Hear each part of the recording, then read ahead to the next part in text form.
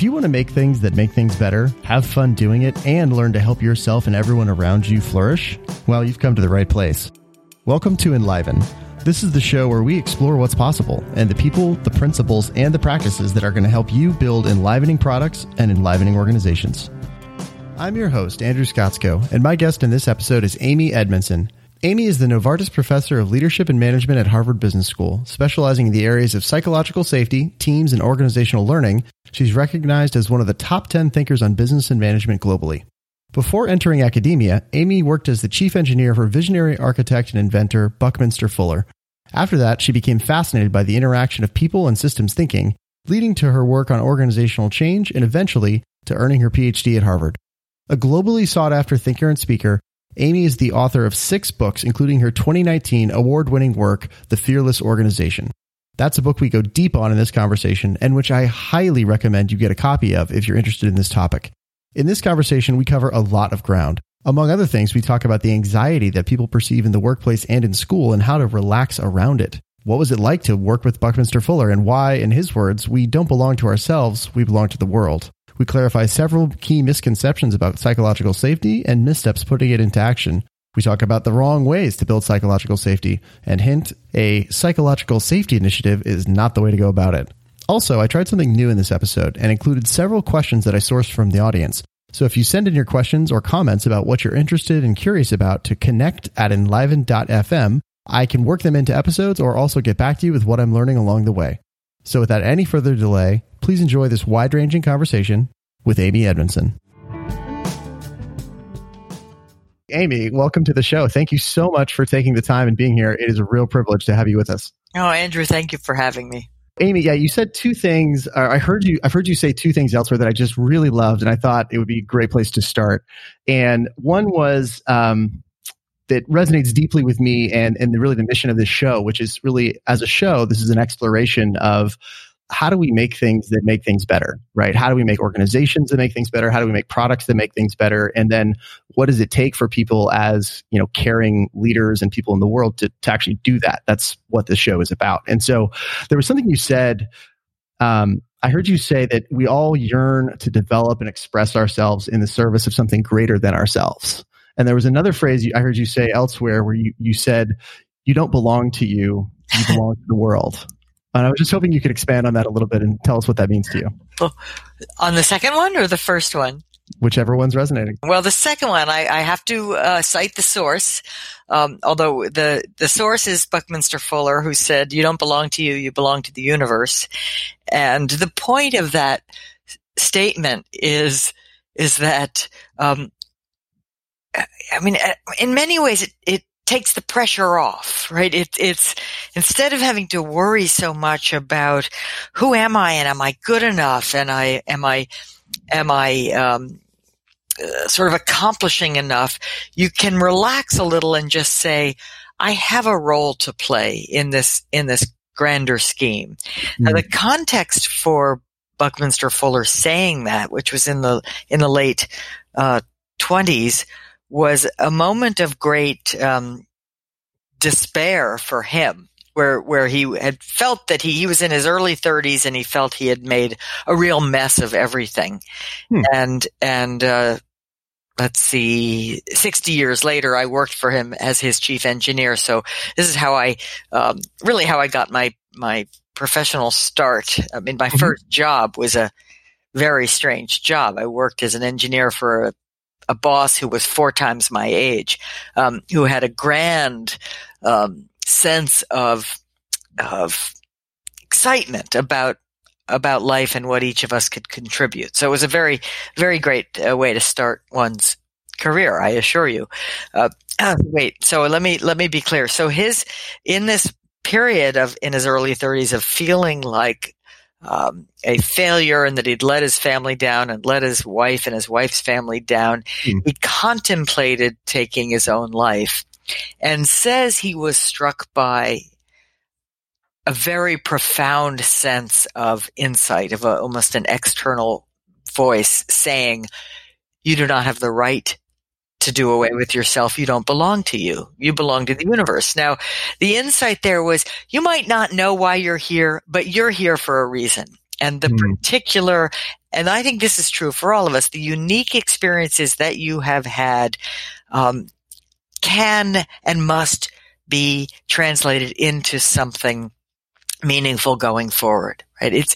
You might not be in the best position to know why you're special and why you have something to contribute, but rest assured you do.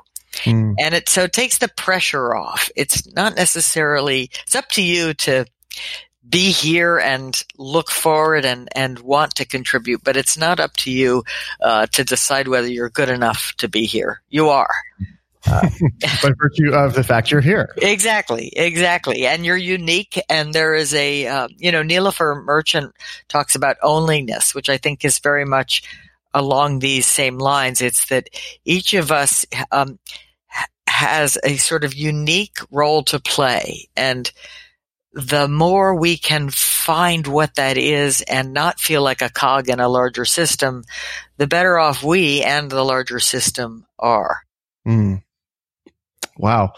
I love that. Thank you, first of all, for sharing. I'm so curious. You originally, the source, as you said, was Buckminster Fuller, but what was it like working with him? I mean, you worked with him, right? I love the story where you effectively just wrote him a letter out of the blue and he wrote you back with a job offer. But tell me a little more about that. Like, what was that actually like? Do you remember your first day working with him? I do very much remember the first day because I showed up in the Philadelphia office and I didn't know it at the time. Bucky was there, and he had a small office. There were about 7 people who worked there, and he was there, and I didn't realize at the time how unusual that was. I mean, he just traveled a lot. He traveled 3 weeks out of 4, maybe more. He was in the office 3 or 4 days a month, at most. So I didn't realize that I'd just gotten a little bit lucky. I showed up and there he was. And he didn't have a clear sense of what he wanted me to do. His executive office manager, the person who really ran his life in the office, didn't know what to do with me either. And so very quickly I was making photocopies. Now that's the kind of, that's the kind of task that ages me because nobody makes photocopies anymore. Now everything's PDF or we print it or whatever. But back then there was a lot of work in a lot of offices of making photocopies. And, so he was writing a new book and I was photocopying the manuscript to go to someone else. It was really boring, work. So it was motivating, to quite quickly try to get into doing something a little more interesting. I love that. By the way, actually, one thing I wanted to ask you, I love that your moniker in this chat. So instead of, you wrote self-disciplined astronaut, did you write that or did it auto-generate? I didn't. I don't know where. I thought that was you. No, I thought it was you. I just don't know where that came from, but I love it. I was like, what a cool moniker. But it's also Bucky. I don't usually talk about Bucky anymore, but he called us all astronauts on Spaceship Earth. Exactly. I was like, I was thinking maybe it's a Bucky reference.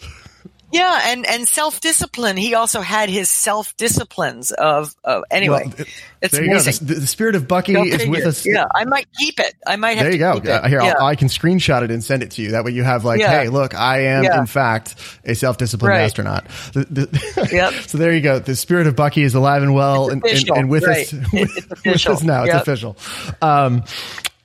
What a fun coincidence. I'm curious, you must have had such a range of experiences working with him. When you reflect back on that, what has stuck with you, do you think? Whether it was a lesson from him directly or just something you took from your time there, what do you carry with you? I think, in many ways, I think that's an easy question for me because the meta lesson, which was loud and clear, I mean, not on the first day, but almost, was the experience of being trusted to do some of the most important and central work. So within a pretty short time, I was doing engineering drawings and calculations for the development of new geodesic solutions for simpler geodesic dome configurations that could be larger without exponential complexity. So I'm doing that, and I'm doing that with a calculator and a pencil and various things, because it's right before personal computers came in, and nobody's overseeing my work. I'm just doing it. I can see if it works when I build things. I give the work to Bucky periodically. He's always very pleased with it.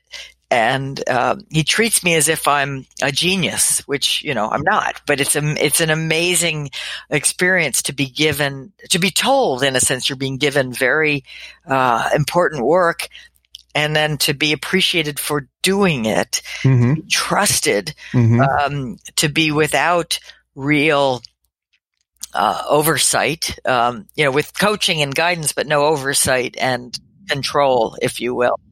So it led me to experience and then almost take for granted that work is a place where you learn and grow, where you feel good about what you're doing, where you believe that what you're doing matters some small way to making a better world, where your colleagues aren't frightening. In fact, they're the opposite of frightening. They're interested in what you have to say. They're appreciative of what you do. I got to control most of my own work. I mean, I got to just decide in the morning what I would get done today. Right? So I work incredibly hard. So that little list that I just said is really what I think work should be like. What I think work can be like. I love that, right? It's such like, what if the vast majority of workplaces were like that? I mean, holy crap. Like what could be possible? I don't even know, but I know it's extraordinary. Right. The trust, the respect, the sense of mission, absolute intrinsic motivation. I basically started this job not knowing if I'd be paid or not, figuring out I'll do something on the side. I'll figure it out. I had to, I mean, he was such a hero. I really wanted to be there, but within a few days, I learned I would be paid, which was good. Not very much. I was paid, very little. And I didn't care at all.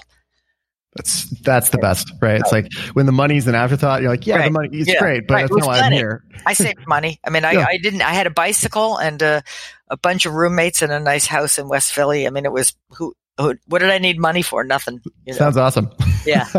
We'll move on from Bucky here in a minute. But I'm curious, was he intimidating at all? Like, I just imagine showing up, I might feel so intimidated. Yeah, you might, but no, he would immediately. You might show up feeling intimidated. I certainly did. But within 3 minutes, he would have had you off that and onto something else. I mean, he was just, he was joyful. He was appreciative. He was cheerful. He was always sort of, interested and curious, in what was going on and what other people were bringing. So I also the sideshow here was also this idea that, here's a man in his late 80s who's perhaps the most joyful human being I've ever met, right? So that was a new thing. That was a new possibility. Yeah, like, holy crap, look at this. Yeah. Here's someone flourishing for a long time. Yeah. And such a, it's just so full of love and excitement.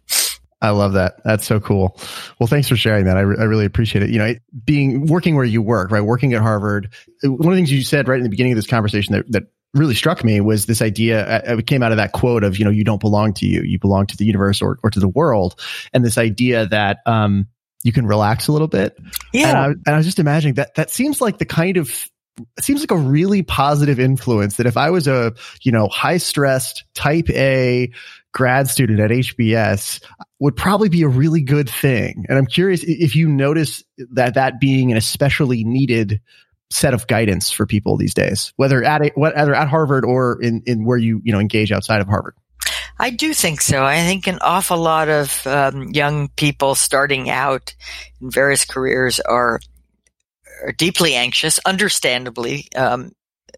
It's not necessarily a character flaw to be anxious. I was anxious, but anxious in a way that creates a sense of loneliness, right? Because you can't let your guard down. You can't let your mask go aside. And that is a vicious cycle. It's counterproductive because that anxiety can so easily be lessened with a few small things, sort of a recognition you're not alone, that everybody pretty much is in the same boat, feels like you do, so that I think sometimes that a feeling of connectedness is the most important thing you can have in the workplace. The sense of, I show up, I work hard.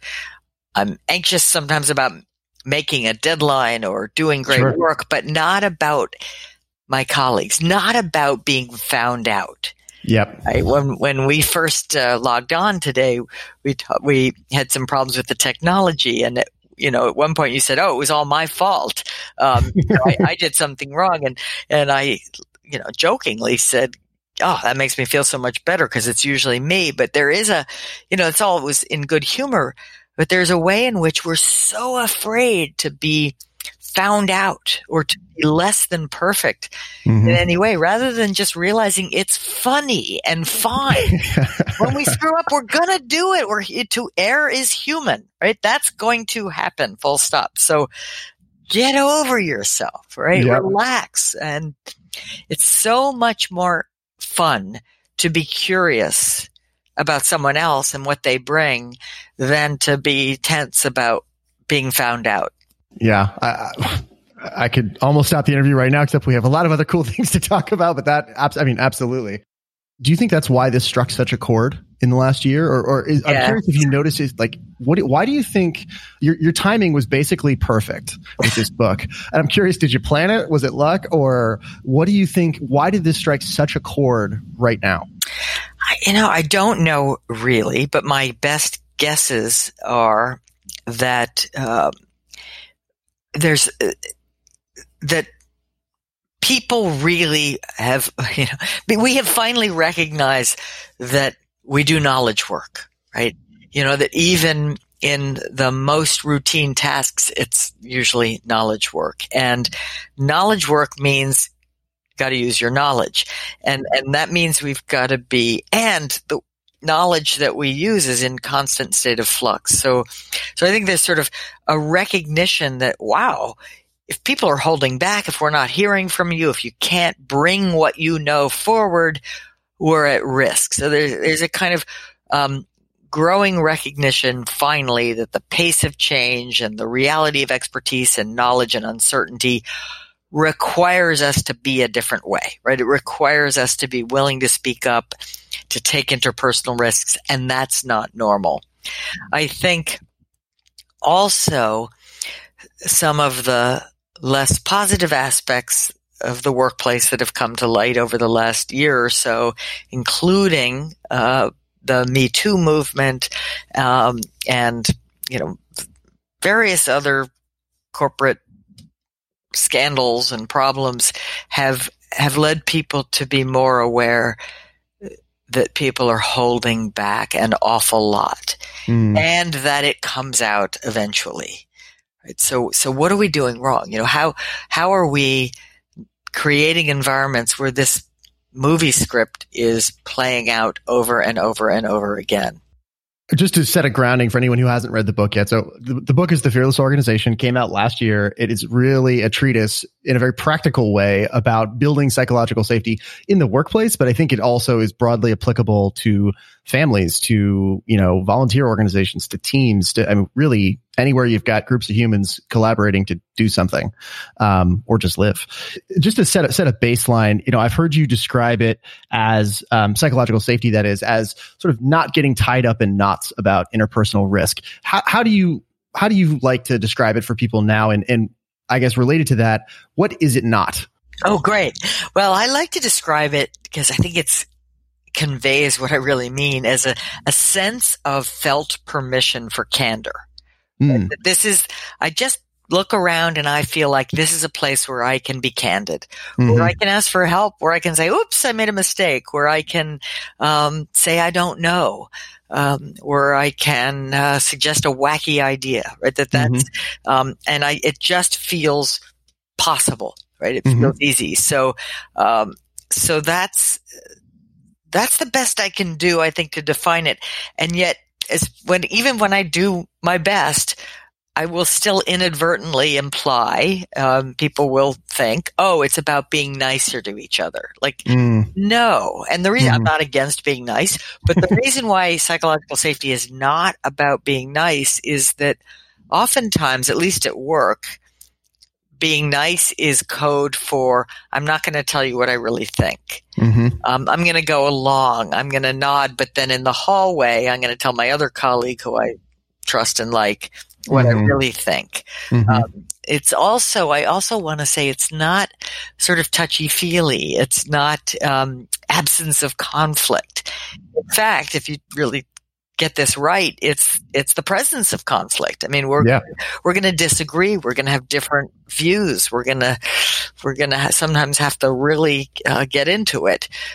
It's not permission just to whine. Like, okay, now that you're psychologically safe, you can just sit there and whine about what you don't like around here. I mean, that might be fine and come along with the territory, but it's not. That's not what I'm talking about per se. And it's not nirvana, right? And it's also not the goal. The goal is learning or excellence or contribution for the mission. And all I'm saying is that if you don't have this kind of climate where permission to speak up feels easy, then you won't be able to do the work as well. Yeah, no, I think you said that very well. And it went to how we actually originally came and got connected was I had some misconceptions of my own about what did this term mean and what is the psychological safety thing. And right. I think I had two really critical misconceptions that I have heard now from other people as I've been talking about this, getting ready for this conversation. And the first one was that it was the same as belonging or a sense of fitting in, right? And really, as I explored it, it seems like, and feel free to please correct me where I'm getting this wrong. It seems like this is really about voice. It's about candor. It's about the conditions that provide a easy opportunity to speak up about anything work related. I think there was a reference you used a lot, or a phrase you used a lot about any work related idea. Yep. Work relevant. Yep. And I thought, oh, wow, that's very interesting because you're not saying, or I think you're not saying it's about anything on your mind or about, what you had for lunch 2 weeks ago or your random personal hobby. Right. So say a bit more about that because I think that there's something there. I think it's so important to realize I'm not talking about just unleashing every thought that flows through your head. Whether that sounds fun or horrifying is up to you. I'm talking about work relevant information. So if you suddenly feel all your colleagues should be interested in what you had for lunch today, you need a second thought. And this is in fact where the discipline comes in. I mean, I think psychological safety is the sense of freedom that I can bring my full self forward, but I also have an obligation to be thoughtful and disciplined about what I bring forward. Now, it's okay to err on the side of inclusion. Like if I'm not quite sure that something's relevant, I probably should check, right? But there are many things that are obviously not relevant and not helpful for the here and now. And so learning and engaging and sort of contributing to the shared work is a process that requires both a sense of psychological safety or discipline, right? Sort of discipline to get it right and to be thoughtful. There's been a lot of talk recently about courage, and people are, and I'm all for it, right? Starting to write about courage and courageous cultures, and the immediate questions that come to mind are, okay, well, if you have a courageous culture, does that mean we don't need psychological safety anymore? Yeah. Or if you have psychological safety, does that obviate the need for courage? And I think the answer to both questions is no. That in fact, I think psychological safety and courage are two sides of the same very valuable coin, right? That it's no matter what, there will be things that are going to be challenging for me to say, or I'll worry that I won't get this quite right. So I need to sort of, screw up my courage just a little bit to jump in there and try. But meanwhile, there will be, you can easily imagine workplaces where I don't care how much courage you're just not going to do it. You're holding back. It doesn't feel appropriate. It feels that it's not your place, etc. So whether you think of this as a need for more courage or as a need for more safety almost doesn't matter too much. I think the only real difference is that the emphasis in the term courageous cultures is on the individual. Yep. To speak up. You ought to speak up. Right. And the emphasis on psychological safety cultures is a little bit more on a combination of leaders, team and otherwise, and the collective. Like it's up to us. It's up to us to draw each other out. It's up to us to do what we can to make it easier for people to express themselves. Yeah, I think the key word in what you said is easier, right? Not zero effort. Right. Or, so maybe it lowers the threshold or the bar of courage required, but it doesn't eliminate the need for guts. Exactly. And in fact, I sometimes think about the question, it's a hypothetical question, but where do we put the threshold? Right? Where do I put the threshold? Because clearly you put it somewhere of what I will and what won't speak up about. And my primary argument is that most people, most of the time in most workplaces are putting the threshold for voice too high, right? They put it up here when it should be down here, not at the floor, but it should be lower than your instincts tell you it should be. Totally. Right? Totally. Yeah, this is so useful because I think really going back to that belonging bit, one of the places where originally I and a few other people I've had conversations with about this got tripped up was thinking, oh, okay, psychological safety means we sort of combined the factors of being able to have voice and speak up about a work-related idea with the sense of I'm thinking of a good friend of mine, a sense of he basically didn't feel culture fit. Let's put it that way, right? Whereas like this person felt safe to say work-related things, just didn't really feel like I'm in the right place, right? A sense of tribe, for lack of a better word. And it's like, oh, those are just different things, right? And one doesn't invalidate the other. Right. In fact, you could easily imagine the possibility of 4 conditions, right? One with low on both, one very nice place to work with high on both. Like I feel like I belong here, I fit in, I'm included, feel psychologically safe. That's the type, that's the kind of workplace most of us want. Sure.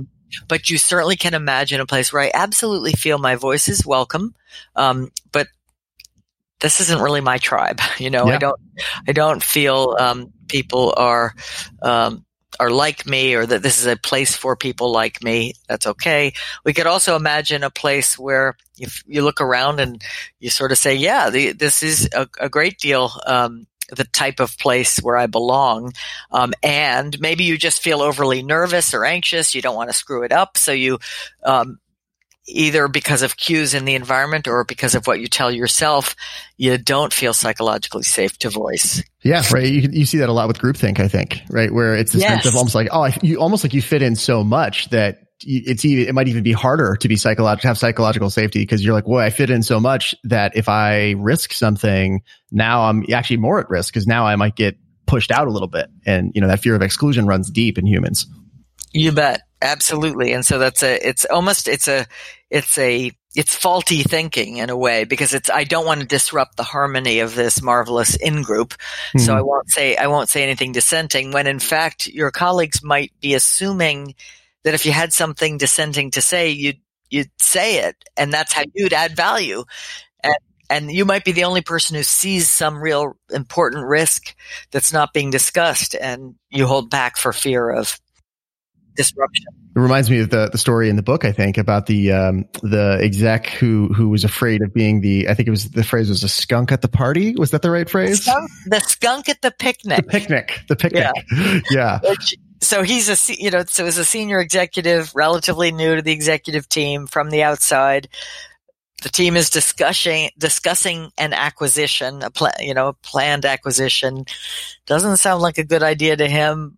But as he said, he didn't want to be the skunk at the picnic. I've used that example to convey the idea of a frame too, because sometimes I talk a lot, and I talk in the end of the book about the job of leaders, and meaning anyone can be a leader, but the job is to deliberately reframe reality so that we can be more learning oriented. But it's a good illustration of, what's a frame. A cognitive frame is it's a structure that through which you see reality, largely, unaware. But if you think about it, framing an executive committee meeting as a picnic is wrong. Yep. Framing a dissenting view as a skunk is wrong, right? And it shapes the behavior. It led him to hold back. Yeah. And I think he held back because he had the wrong frame. Right? The right frame is you're a smart, and by the way, more objective colleague because you came from the outside. Yeah, you have fresh eyes. Might very well see something, you have fresh eyes. That's a nice frame. Who might see something important that others have missed. And it's your job to share it, right? A very different frame. Absolutely. Absolutely. So one of the things I want to sort of shift now that we've got a bit of a theoretical foundation here, and we got psychological safety. We know what it is now that we're talking about. I want to talk a little bit more. I want to explore a bit more territory, which I think is what, if I understood from some of my research, where you're looking to now, which is really about like the action. How do you put this into action? How do you make this real? The tools, the techniques, etc. And I thought it would actually be fun and I'm just especially curious to hear how you actually do this. So I've heard you say elsewhere that I think you said how we teach is what we teach. And I'm curious, how do you go about creating this environment? What do you do in your classroom with your grad students, or when you maybe engage with a company outside of the university? Both, in fact. So how we teach is what we teach primarily refers to at Harvard Business School, our very heavy reliance on the case method. So the case method involves everybody reading the same case, which, by the way, the case itself doesn't have a lot of analysis in it. It's a pretty factual telling of a particular managerial situation, and we convene in the classroom, and the professor starts to ask questions, right? And I would call the questions good questions, according to the following definition, which is that they focus on some issue, right? They don't just say, "Hey, what's on your mind, Andrew?"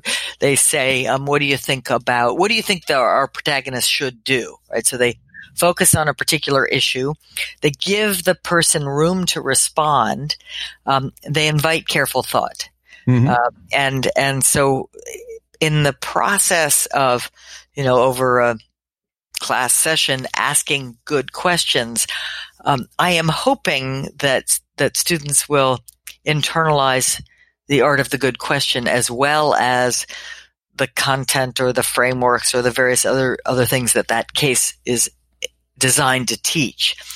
And if that can become habitual, for managers, even for members of any team whatsoever, habitually to act as if, because that's what I'm doing. I'm acting as if, which of course it's true. I'm genuinely interested in what you have to say. I ask that question, and then I listen, and I look like I'm listening. And I'm hoping by doing that others are doing the same thing at the same time, and that they're thinking and ready to respond, right? So I should then be able to turn to anyone, whether they expect it or not, and say, "Hey, what do you think of what Andrew said?" So that it's sort of, you're teaching a process of being curious. You're teaching a process of following the dialogue, of being interested in what others have to say, of being expected to react to it. Not just say, "Yeah, I agree," but to say, "It's an interesting point, and I I wonder about this, or I completely see it differently, right? That's the class is more fun. In fact, sometimes I have to, You gotta stir the pot a bit. deliberately say, because, if I just say, I call on you, you say something, I then randomly call on someone else, there's a 50-50 chance at least, and sometimes it seems higher, that they'll just build on what you said and agree. And sometimes that's happening 3 or 4 comments in a row. And I have to specifically ask the question, who has a different view?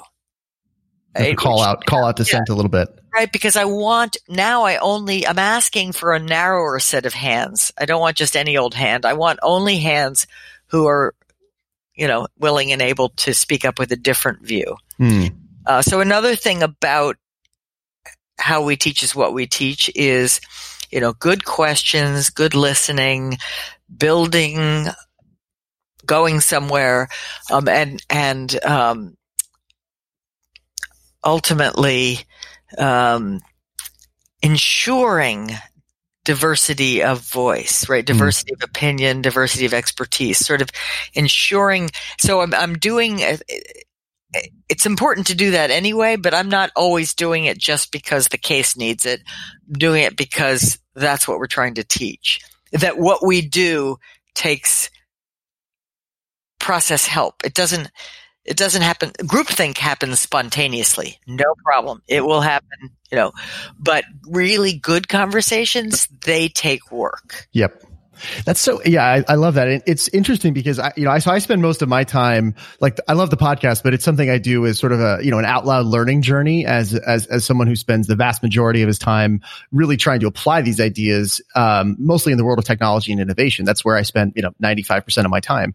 And it's really interesting as I'm listening to you, I'm sitting here thinking, okay, how might this be brought into those types of environments, right? Into, say, I work in product development. So when we're, beating our heads against the wall on solving a new problem that we don't know how to solve, how does this help? And I think I was curious, you talked about the leader's toolkit on, I think it's page 159 in the book, where you talk about setting the stage, inviting participation, and responding productively, sort of a before, during, and after. 3 categories. Yeah. Yeah. These sort of 3 buckets of actions that a leader can take, before, during, and after, what you're doing. Right. And, I was hoping you could maybe walk us through an example of whether that's, if you want to talk about maybe, Mulally and what's happened at Ford, how, like, what did that look like actually to set the stage and the frames like you were describing, and then to actually move into the activity and then to sort of loop through this cycle? So I was, this is sort of an aside, but I was speaking at a conference at Stanford with sort of women business leaders in the area, and I was telling that story, and this one woman commented. She said she used to work for him, and she said it's Mulally. I'm like, okay, like Valley. Okay, it doesn't look like that in writing. So anyway. So I'm like, great. Mulally. Okay, got it. Mulally, right? I still work on that. But when Alan Mulally came in from the outside to lead Ford was bleeding red ink. I mean, it was the company was in real trouble. Right? Do you know what year this was? Oh, I want to say. I should look it up, but I want to say around 2007, but it might have been it's probably a little earlier than that, actually, because when September 06. 06? Okay, so it's not that bad. So 06. Fall 06. Fall of 06, and 3 years later, they were the only one of the big 3 automotive companies in the U.S. to not need a bailout. Right? I mean, so they went from being probably worst performing to being best performing. And when Mulally took over, he didn't sort of change out the whole team. He inherited a senior team, and he brought them together, and he introduced a kind of traffic light shortcuts for how we talk about what we're up to, where red is bad news and yellow is caution and green is all is well. Mm-hmm. And as he tells the story, first couple of executive team meetings, everything's green, right? Mm-hmm. And so finally he turns around and says to the team, listen, he says, we're on track.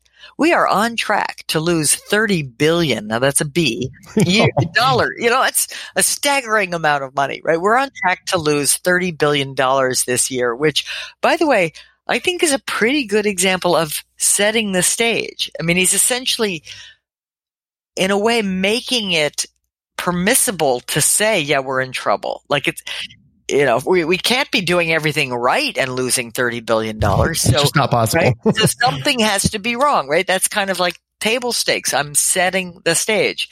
And then he says something like, is there anything not going well? Everything's been green. And that's also invite input, invite engagement. He's reaching out and saying, tell me what you're seeing out there that's not working. And as the story goes, there's a deathly pause. And finally, Mark Fields, who is head of all of the Americas, raises his hand and proceeds to describe a very serious problem with the new Ford Edge, new vehicle launch. And it's got serious production problems, and they're kind of accumulating work in progress, faulty inventory. And the stunning thing about the story is that everybody else in the team reported later to a Fortune magazine reporter that at that moment their thought was, okay, he's out of here. Oh, they thought he was about to get fired. They thought he was about to get fired. Like, they literally thought he would get fired for speaking truthfully to power. Wow. Right? Wow. Which is crazy in a volatile, uncertain, complex, ambiguous world. It is crazy that anyone would think that way. Maybe 100 years ago you could run a company that way. Maybe.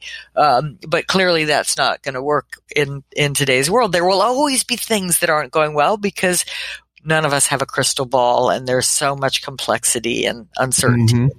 So, what happened, instead of being fired, of course, was that Mulally in that moment, put his two hands together and started to applaud.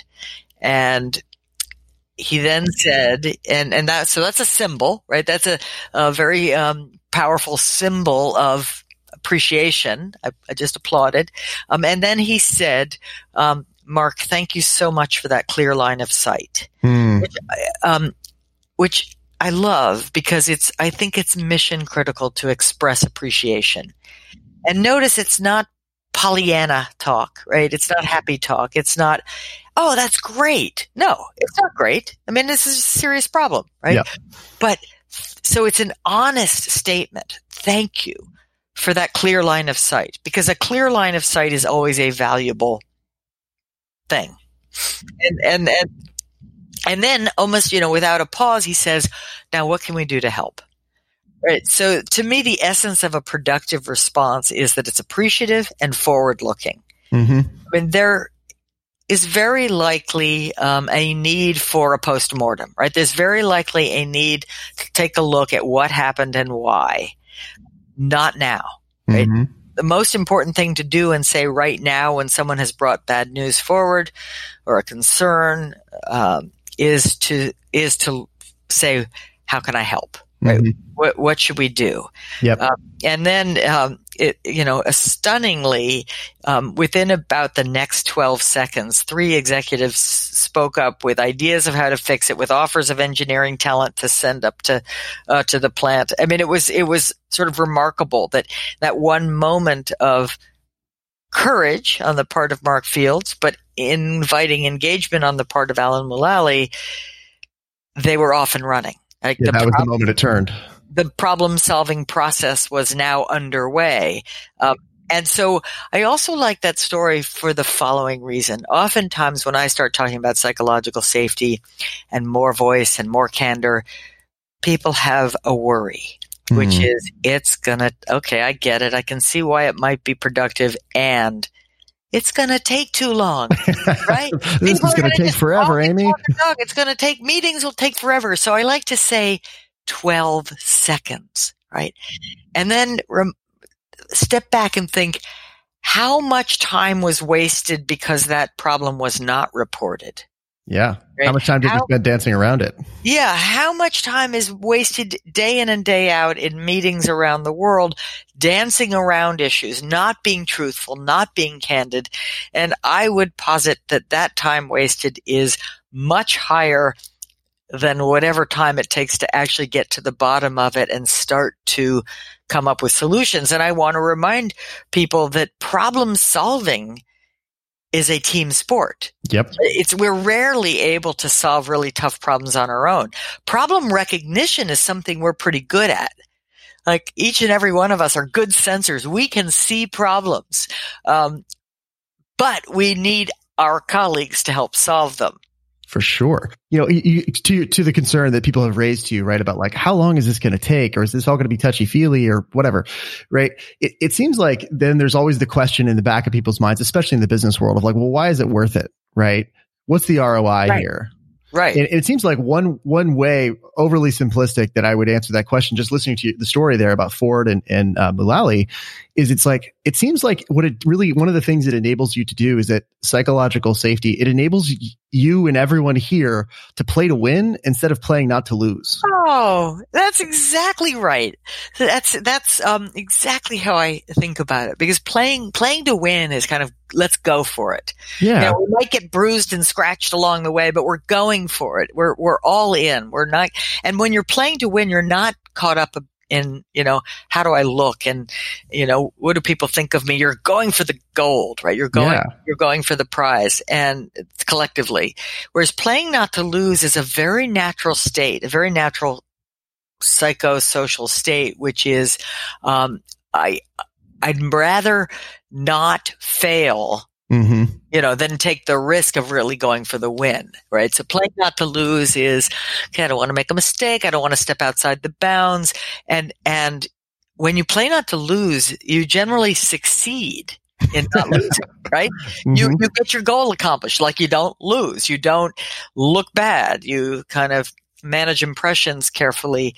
But you lose out on the opportunity to go after the bigger win, the opportunity to do something new with your colleagues that required you to sort of bravely jump in. And yeah, it's almost like you've reduced the spectrum that you're willing to tolerate to this very like safe, narrow zone. Safe in like air quotes, right? It's not really safe. It just feels less risky. It's like you don't want to tolerate the feeling of anxiety, vulnerability, whatever. But as a result, you traded away the lows, but you also traded off the highs. Exactly. Do you notice any parallels, or does it come up at all in your research? Do you find any parallels to the topic of self-compassion? I haven't thought about that a lot, but with that term specifically. But as soon as you ask it, the answer is yes, right? Because part of what this is all about is self-compassion, right? I mean, I think it is about reminding yourself that you're fine, just as flaws and all, right? Yeah, you don't have to get every answer right in the classroom or have everything you do be perfect to be okay. I mean, you have to have that, have to be more generous with yourself and probably with each other as well. Yeah, no, because I was thinking about, I came across the other day, a book I read long ago, which is, I think it's called Self-Compassion. It's by Kristin Neff, who's sort of the leading researcher on the topic of self-compassion and sort of the intersection with that and mindfulness. And it occurred to me as I was prepping for this conversation, I was like, oh, it's interesting, because in the same way we're just describing psychological safety is almost like, it seems almost like an external version of self-compassion, right? It's like the set of conditions that enables you to be resilient and go for it, right? Because according to Kristin Neff's work, when you really have developed self-compassion, you actually you go for things more because you're able to bounce back, right? You can deal with it not working, right? And it just seems, that seems a little bit related, almost in like an inner outer way. And it's also related to the growth mindset. That that sense that I don't have to get everything right all the time. I have to, in fact, keep giving myself harder challenges, in a good way.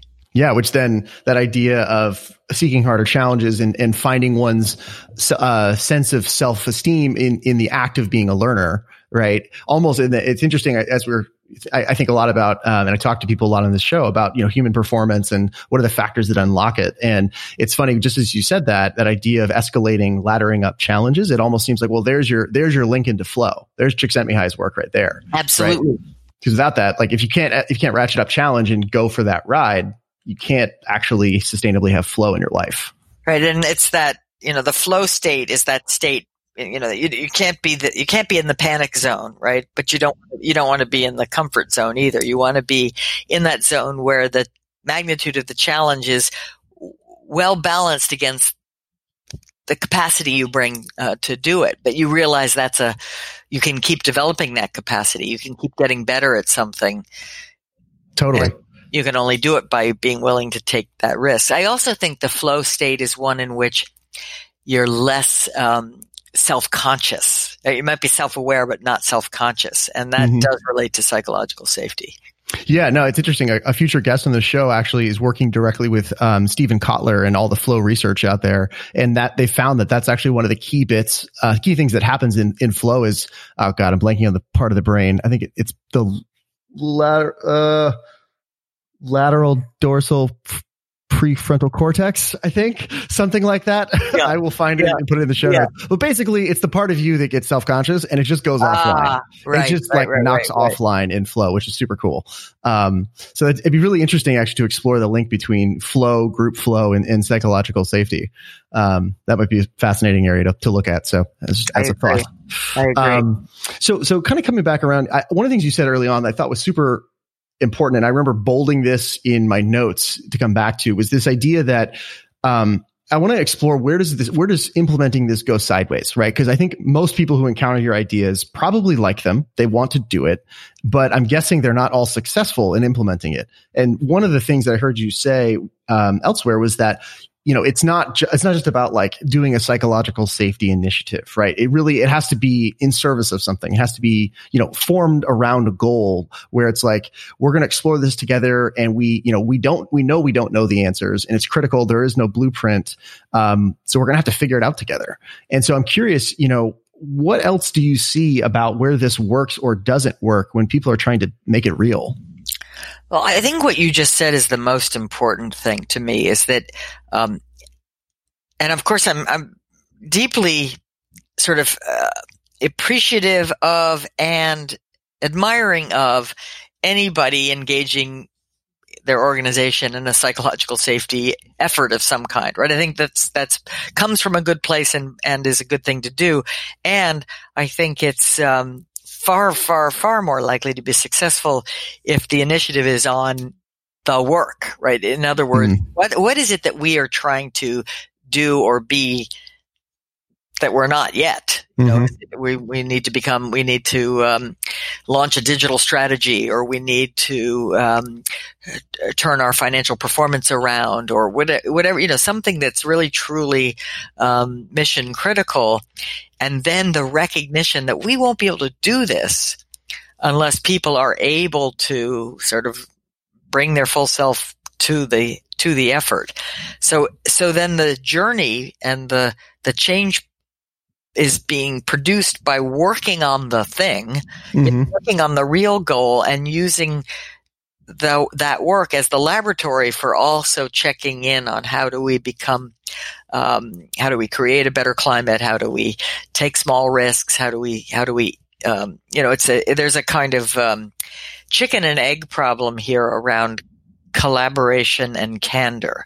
It's like, which comes, you need candor to collaborate effectively, but you need to collaborate to have candor. And I think it's self-reinforcing, but you have to have some substance to really work on. And I think most companies are not going to have a whole lot of patience for sitting around and talking about psychological safety or any aspect of the culture. Yeah. Because that's not the business they're in, right? The business they're in is whatever it is. And then psychological safety is the servant of that. Yeah. Yeah. And it, and not only does it help your business, it actually helps everyone's experience in your business too. One thing I'm curious about. So other than that, do you see any common failure modes? Are there any patterns you're noticing where this just goes sideways? Like one example that I could imagine is, and this is actually riffing from a listener question that somebody submitted. Let me find it really quick. There it is. So I'm going to read you this question, and I think it might be a failure pattern. I'm curious to hear if you think so. So the listener said, I've noticed a pattern where leaders who highly value niceness and harmony are talking about psychological safety a bit as a reason for not giving or wanting feedback, or avoiding addressing issues head on. I'm curious, how does Amy see the concept being misused or used in almost a shadow culture kind of way? Yeah, I mean, I think that's a really great question, and I do see evidence of that. I want to make sure to say I don't think it's deliberate, right? I think it's inadvertent. I think it's a failure mode, but not a malicious mode. Yeah, it's not like a nefarious evil plan. Because nice, a culture of nice can in fact mask a culture of fear. Because oftentimes in cultures, there's a lot of companies I've been in where they'll say, "Oh, we have, fill in company name here, nice," and it's so funny. Let's say the company's name is Edmondson, right? So they'll say we have Edmondson nice around here, and it's almost as if they think nobody else ever had that, and there's so many companies that have that same problem, and it's. They understand, when people tell you that, they understand it means we can't be disagreeable. We can't be real. Yeah, we can't be real. And what that means is they have framed or coded dissent or input as being disagreeable or even disrespectful. And in a nice culture, you don't want to be disrespectful. That doesn't fit with the nice culture. So it's a very real risk. And so I think it starts with making sure you don't fall prey to that failure mode is to be very clear and explicit at the outset that, this isn't about being nice, right? This is about, being passionate about the customer. As one of my favorite coaches of all time said, she said, "Don't be nice, be great." Yeah, right. It's like, this is about being great, as great as we can be as a company, a team. Yeah. And I used to say psychological safety is kind of a blend of trust and respect. It's a sort of, I trust your intentions. I think also your capabilities. And I respect you. I respect you enough to not hold back. Yeah. It's almost like you're caring enough to say the hard things. Right. Because if I don't care, if I'm indifferent to your future, then why would I exert effort? Why pay the emotional tax? Right. Like you just skip it. Right. So I want to transition to a few more of some of the listener questions. I think there's some really fun ones in here. Yeah. So one that came up was, and I know that you cover this in the book on page 20, there's a scale, but it basically was, how do you measure safety? I know in your surveys, you talk about using like a 5 or a 7-point Likert scale. Is that what actually works for people who are operating a business, or is there another way that they can, if I'm a team leader, how can I tell if I have a problem or not? It is the case that more and more businesses are using this survey. I don't think very many would do a survey just of this, but if they throw this into their all-employee survey, then they get some useful data. And one of the most, I don't think that data is useful for, it's not an end in itself. It's a mirror to say, okay, we should have some conversations. In every organization I've ever studied, the following is true. Psychological safety varies across groups.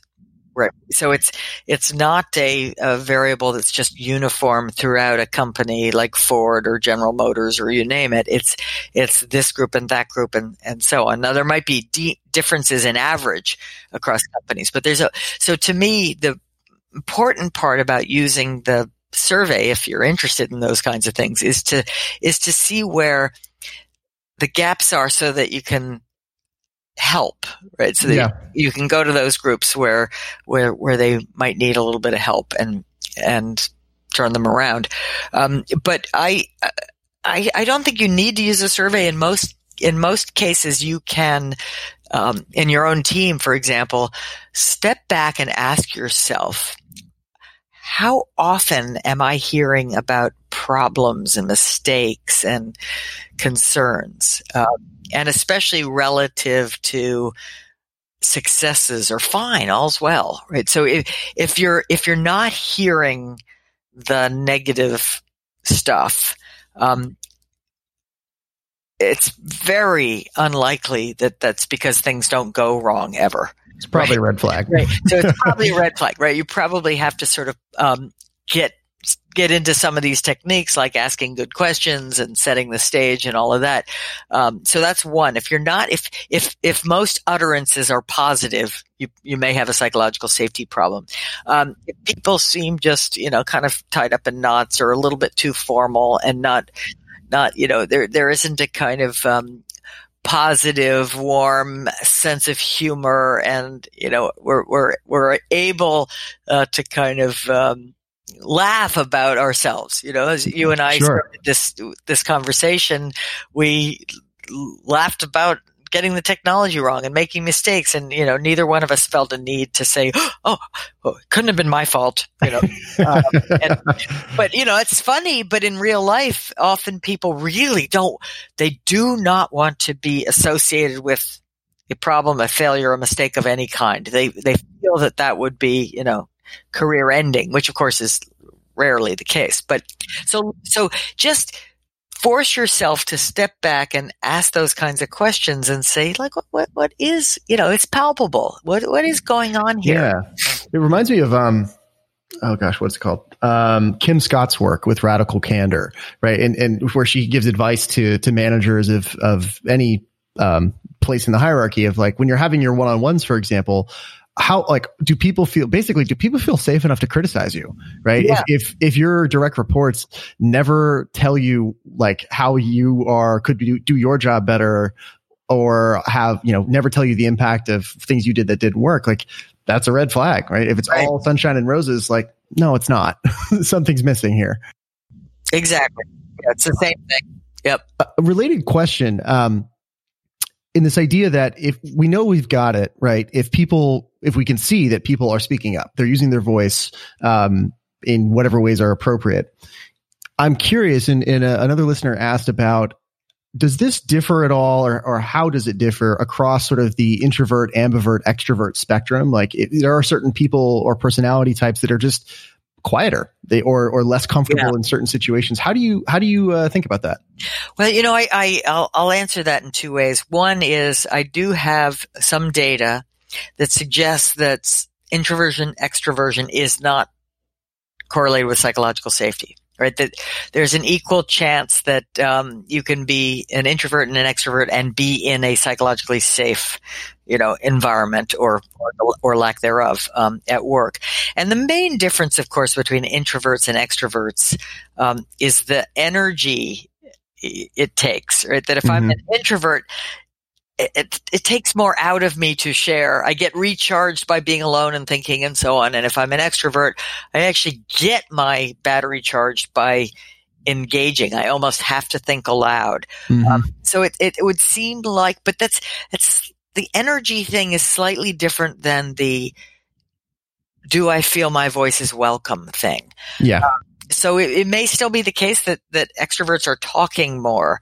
That doesn't mean they're more psychologically safe. And so that's sort of the data side of it. But it is a reality that some people need a little more space. And I think it's probably the case that introverts are going to be more dependent on the leadership practice that I describe as inviting engagement. Like if you ask an introvert a good question, that introvert will happily answer. Yep. It seems like it would also be about having, if you're trying to create this environment and foster this environment, having sort of a number of tools in your tool belt for how to, for example, solicit feedback. So not necessarily expecting, you could ask for feedback in the all hands meeting, but an introvert is a lot less likely to speak up there, but having other channels where it's like, hey, a written forum or a one-on-one or something like that seems like it would let you to go more broadly there. Exactly. I mean, the core, emotion that psychological safety is about is fear or lack thereof. So it's I think what I hope is that people can understand that it may not look like it, but more often than not, people are afraid, right? They're afraid to speak up, right? They don't want to get it wrong. They don't want to look bad. They don't want to intrude. Now it's not big saber-toothed tiger fear. It's little interpersonal fear, but it can be crippling. And it is addressable.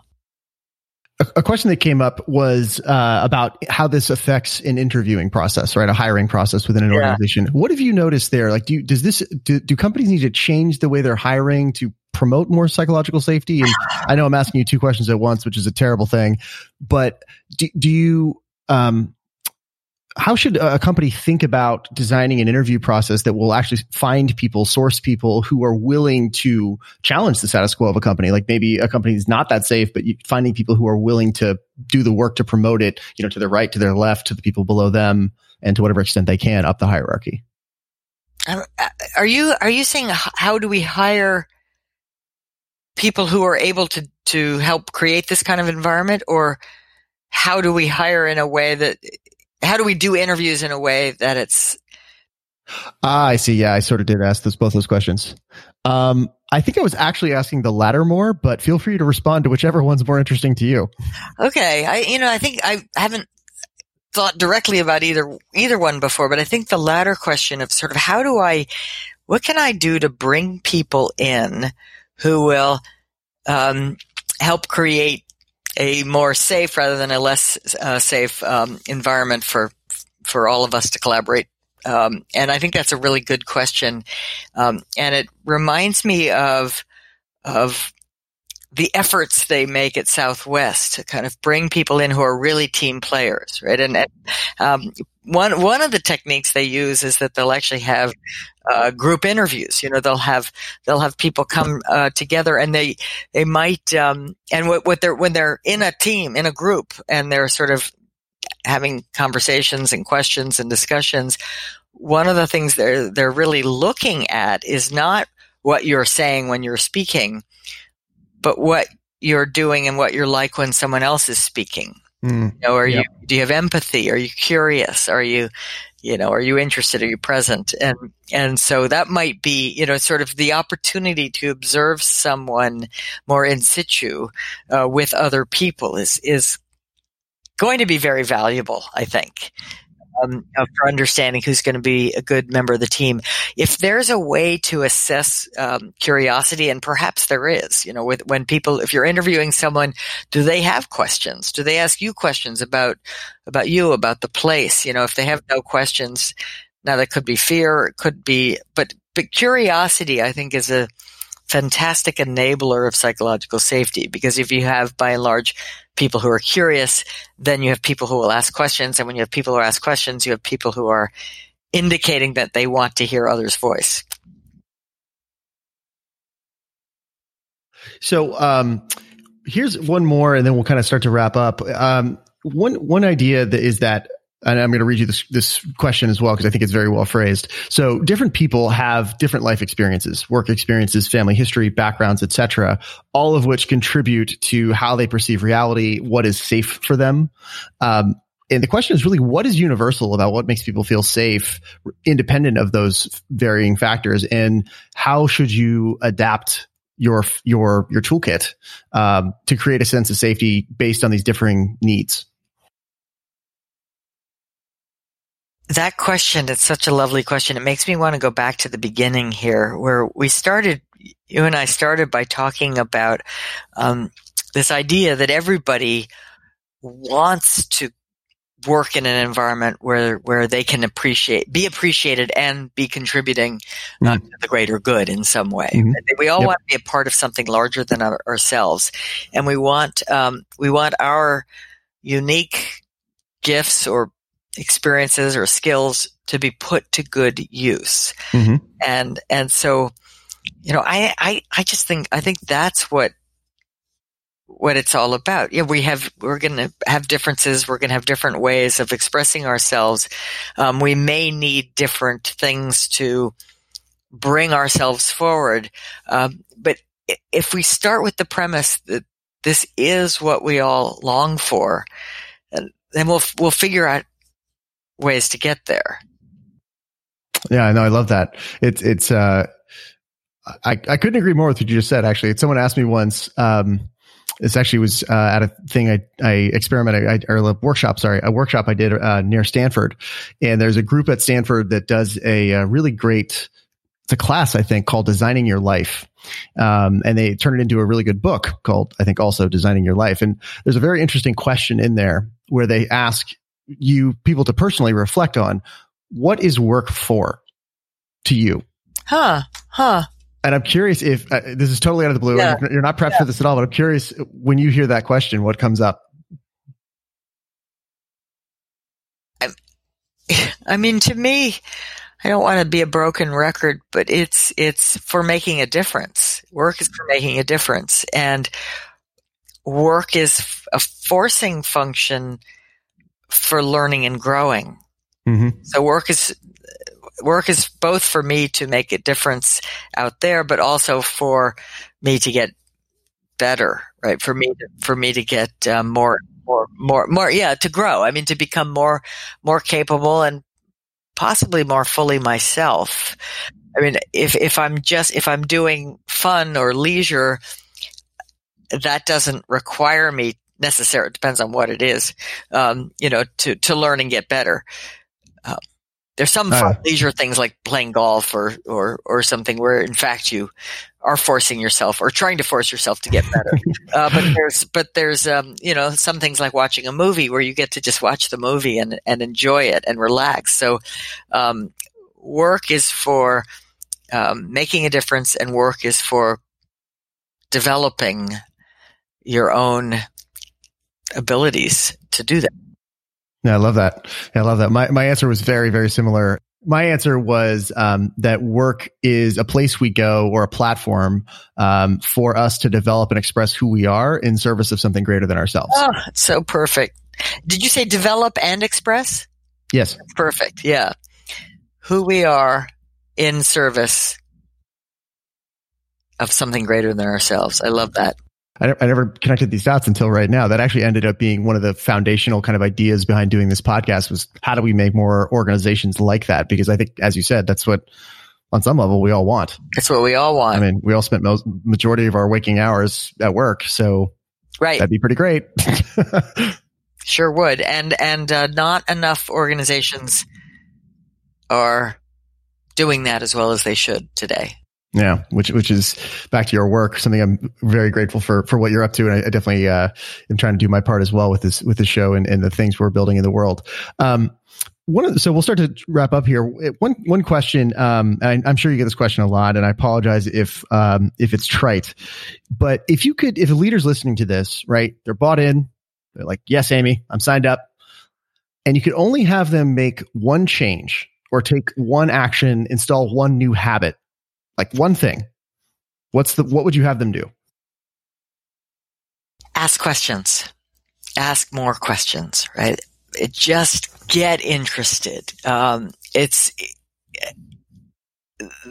wanted to say two things, right? It's go first. And by go first, I don't mean go first in sort of pronouncing truth, but go first in, doing the scary things like admitting a mistake or saying I got that wrong or saying I'm worried about this. So, that's sort of, if you want other people to do those things, you better do it first. But I think if I have to say only one thing, it's force yourself to ask more questions and of course, listen to the answers. You talked about how powerful it is when particularly someone in a position of authority, and I'm using that distinctly than saying a leader because leadership is distinct from authority, how powerful it is when someone apologizes for not having made it safe in the past. Yes. Do you find that people can it would seem that there can be a real, the word that comes to mind is healing process, that when that kind of openness, when that kind of space is opened up, that something new can emerge. Do you find that happening? And first of all, do you agree? And second of all, are you seeing that happen? It's incredibly powerful. Right? When someone says anything along the lines of, I am so sorry for what I did that put you in a position where you felt you couldn't speak up honestly to me, or fill in the blank, lots of other things. But to own the impact you have had, which was not your intention, right? But to own the impact and be willing to own the impact is, it can just unleash so much. Absolutely. So a couple of rapid fire questions here. The questions are short. Your answers don't have to be. Okay, good. If you could go back in time, knowing what you know now, is there anything you'd change about this book or your previous books, since you've kept on learning based on everything you've learned since they came out?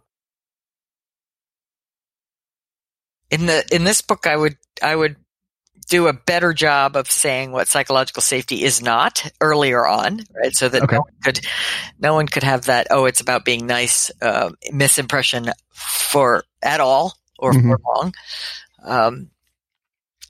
Prior books, Teaming, my book, Teaming, How Organizations Learn, Innovate, and Compete in the Knowledge Economy, is probably, I think it's a good book. I think it's a pretty good read. I think it's a little bit more academic than is ideal.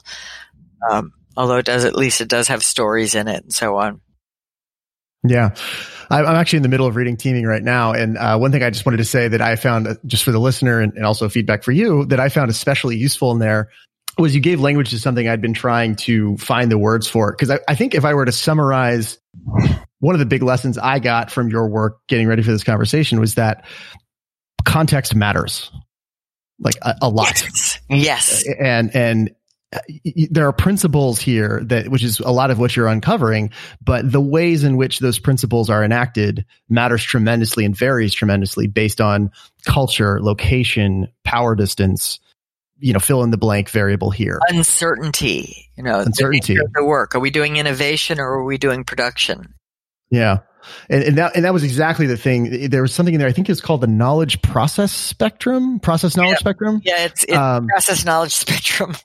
And I remember I was like, oh yeah, okay, this is helping me understand when to pull which tool out of the toolbox, because you have that idea of there's like routine work where it's super well understood. Then there's complex systems, and there's God knows there's a lot of those now. Yep. And then there's, really discovery and innovative work or innovation type work where there are no blueprints. And the fact that these tools, the application of these principles varies across that spectrum. I was like, oh, okay, got it. So I know it's like I could have had a debate. I mean, it's like, duh.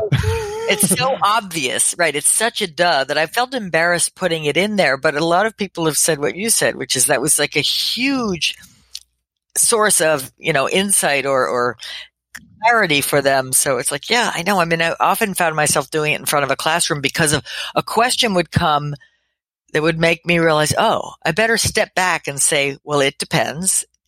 And just for instance, it depends on this. How much knowledge we have at this moment to get the result we want. Very high in the automotive assembly plant, very low in the pharmaceutical R&D lab, right? And it matters. Psychological safety is important in all three domains for different reasons, and it manifests in different ways. Yeah, I learned this the hard way about 2 years ago when I took over a large product initiative that involved hardware and software and cutting edge machine learning. And we were trying to all three in one product. And we were trying to figure out a lot of really hard problems. And we realized very quickly, or I realized in about 3 months after beating my head against the wall, wow, my playbook isn't working. Like I have to throw out my entire playbook because something about it does not apply here.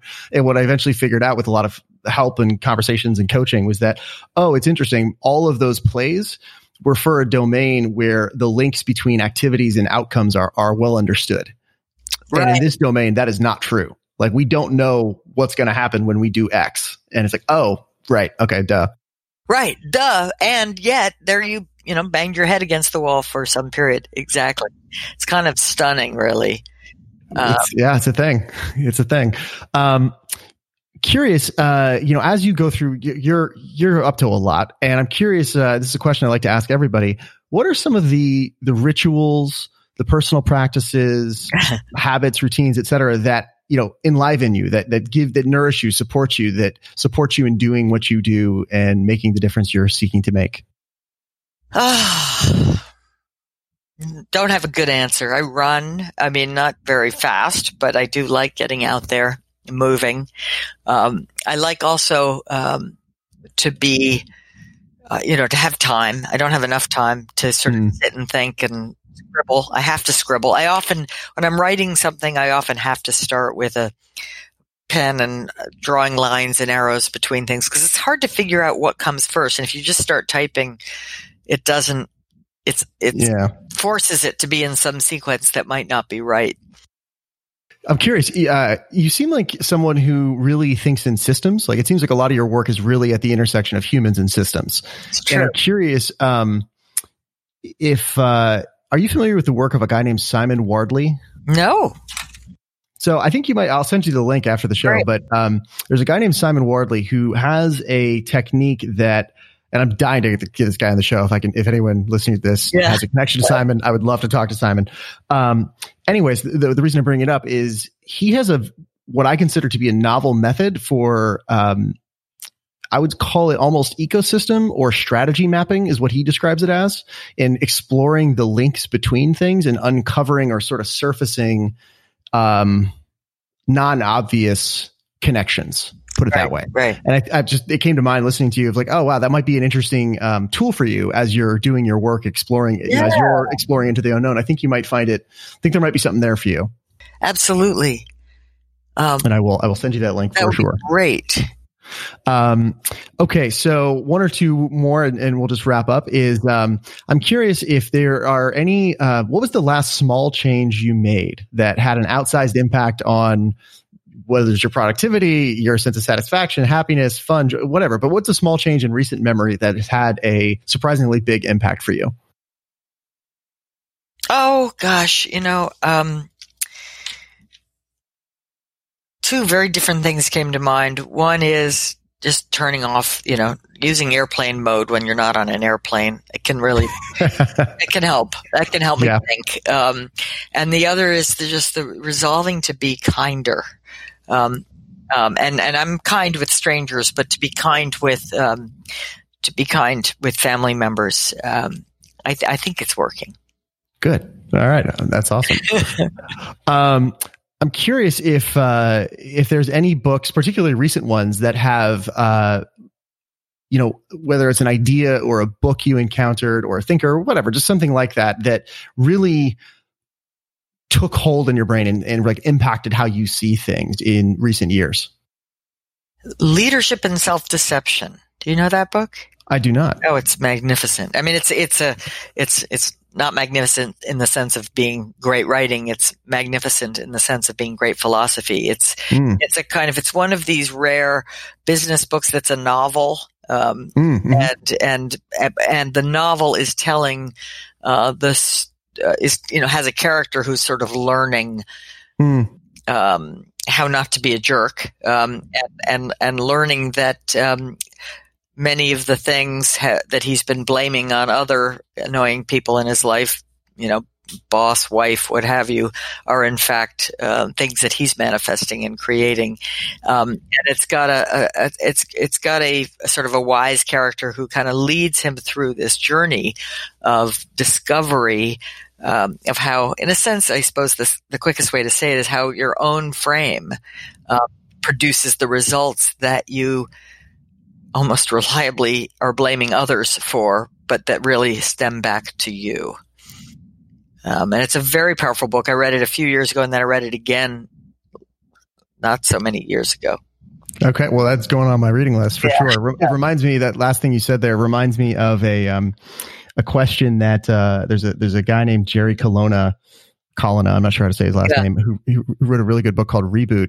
And there's a question he likes to ask people in his coaching engagements, which is something to the effect of, how am I complicit in creating the conditions I say I don't want? Exactly right. It's exactly right. Which I think is a really good question. That goes in your category of good questions.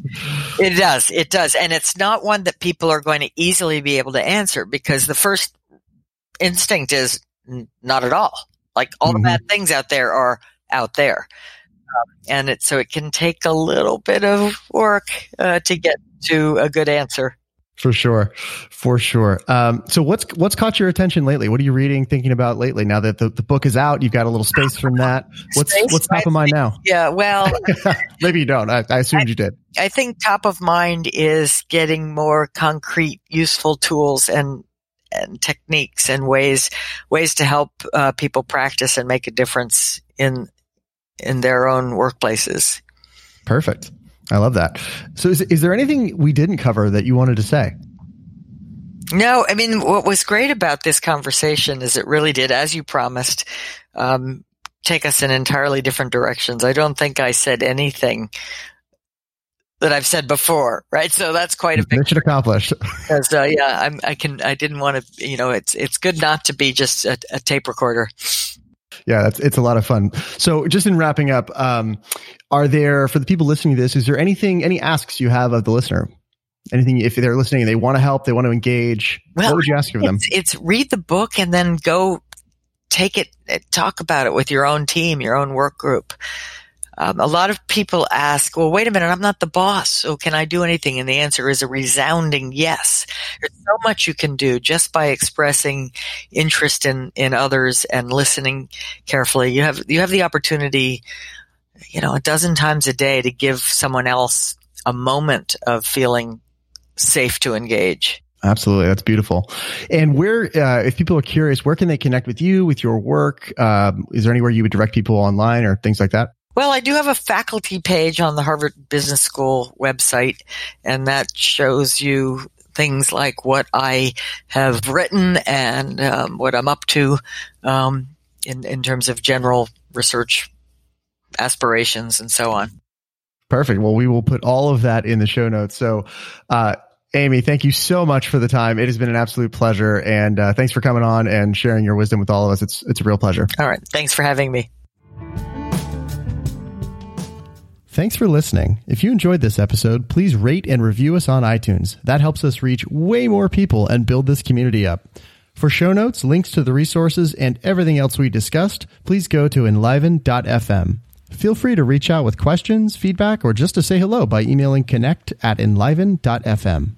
Be sure to subscribe, and until next time, my friends, leave them better than you found them. We'll see you soon.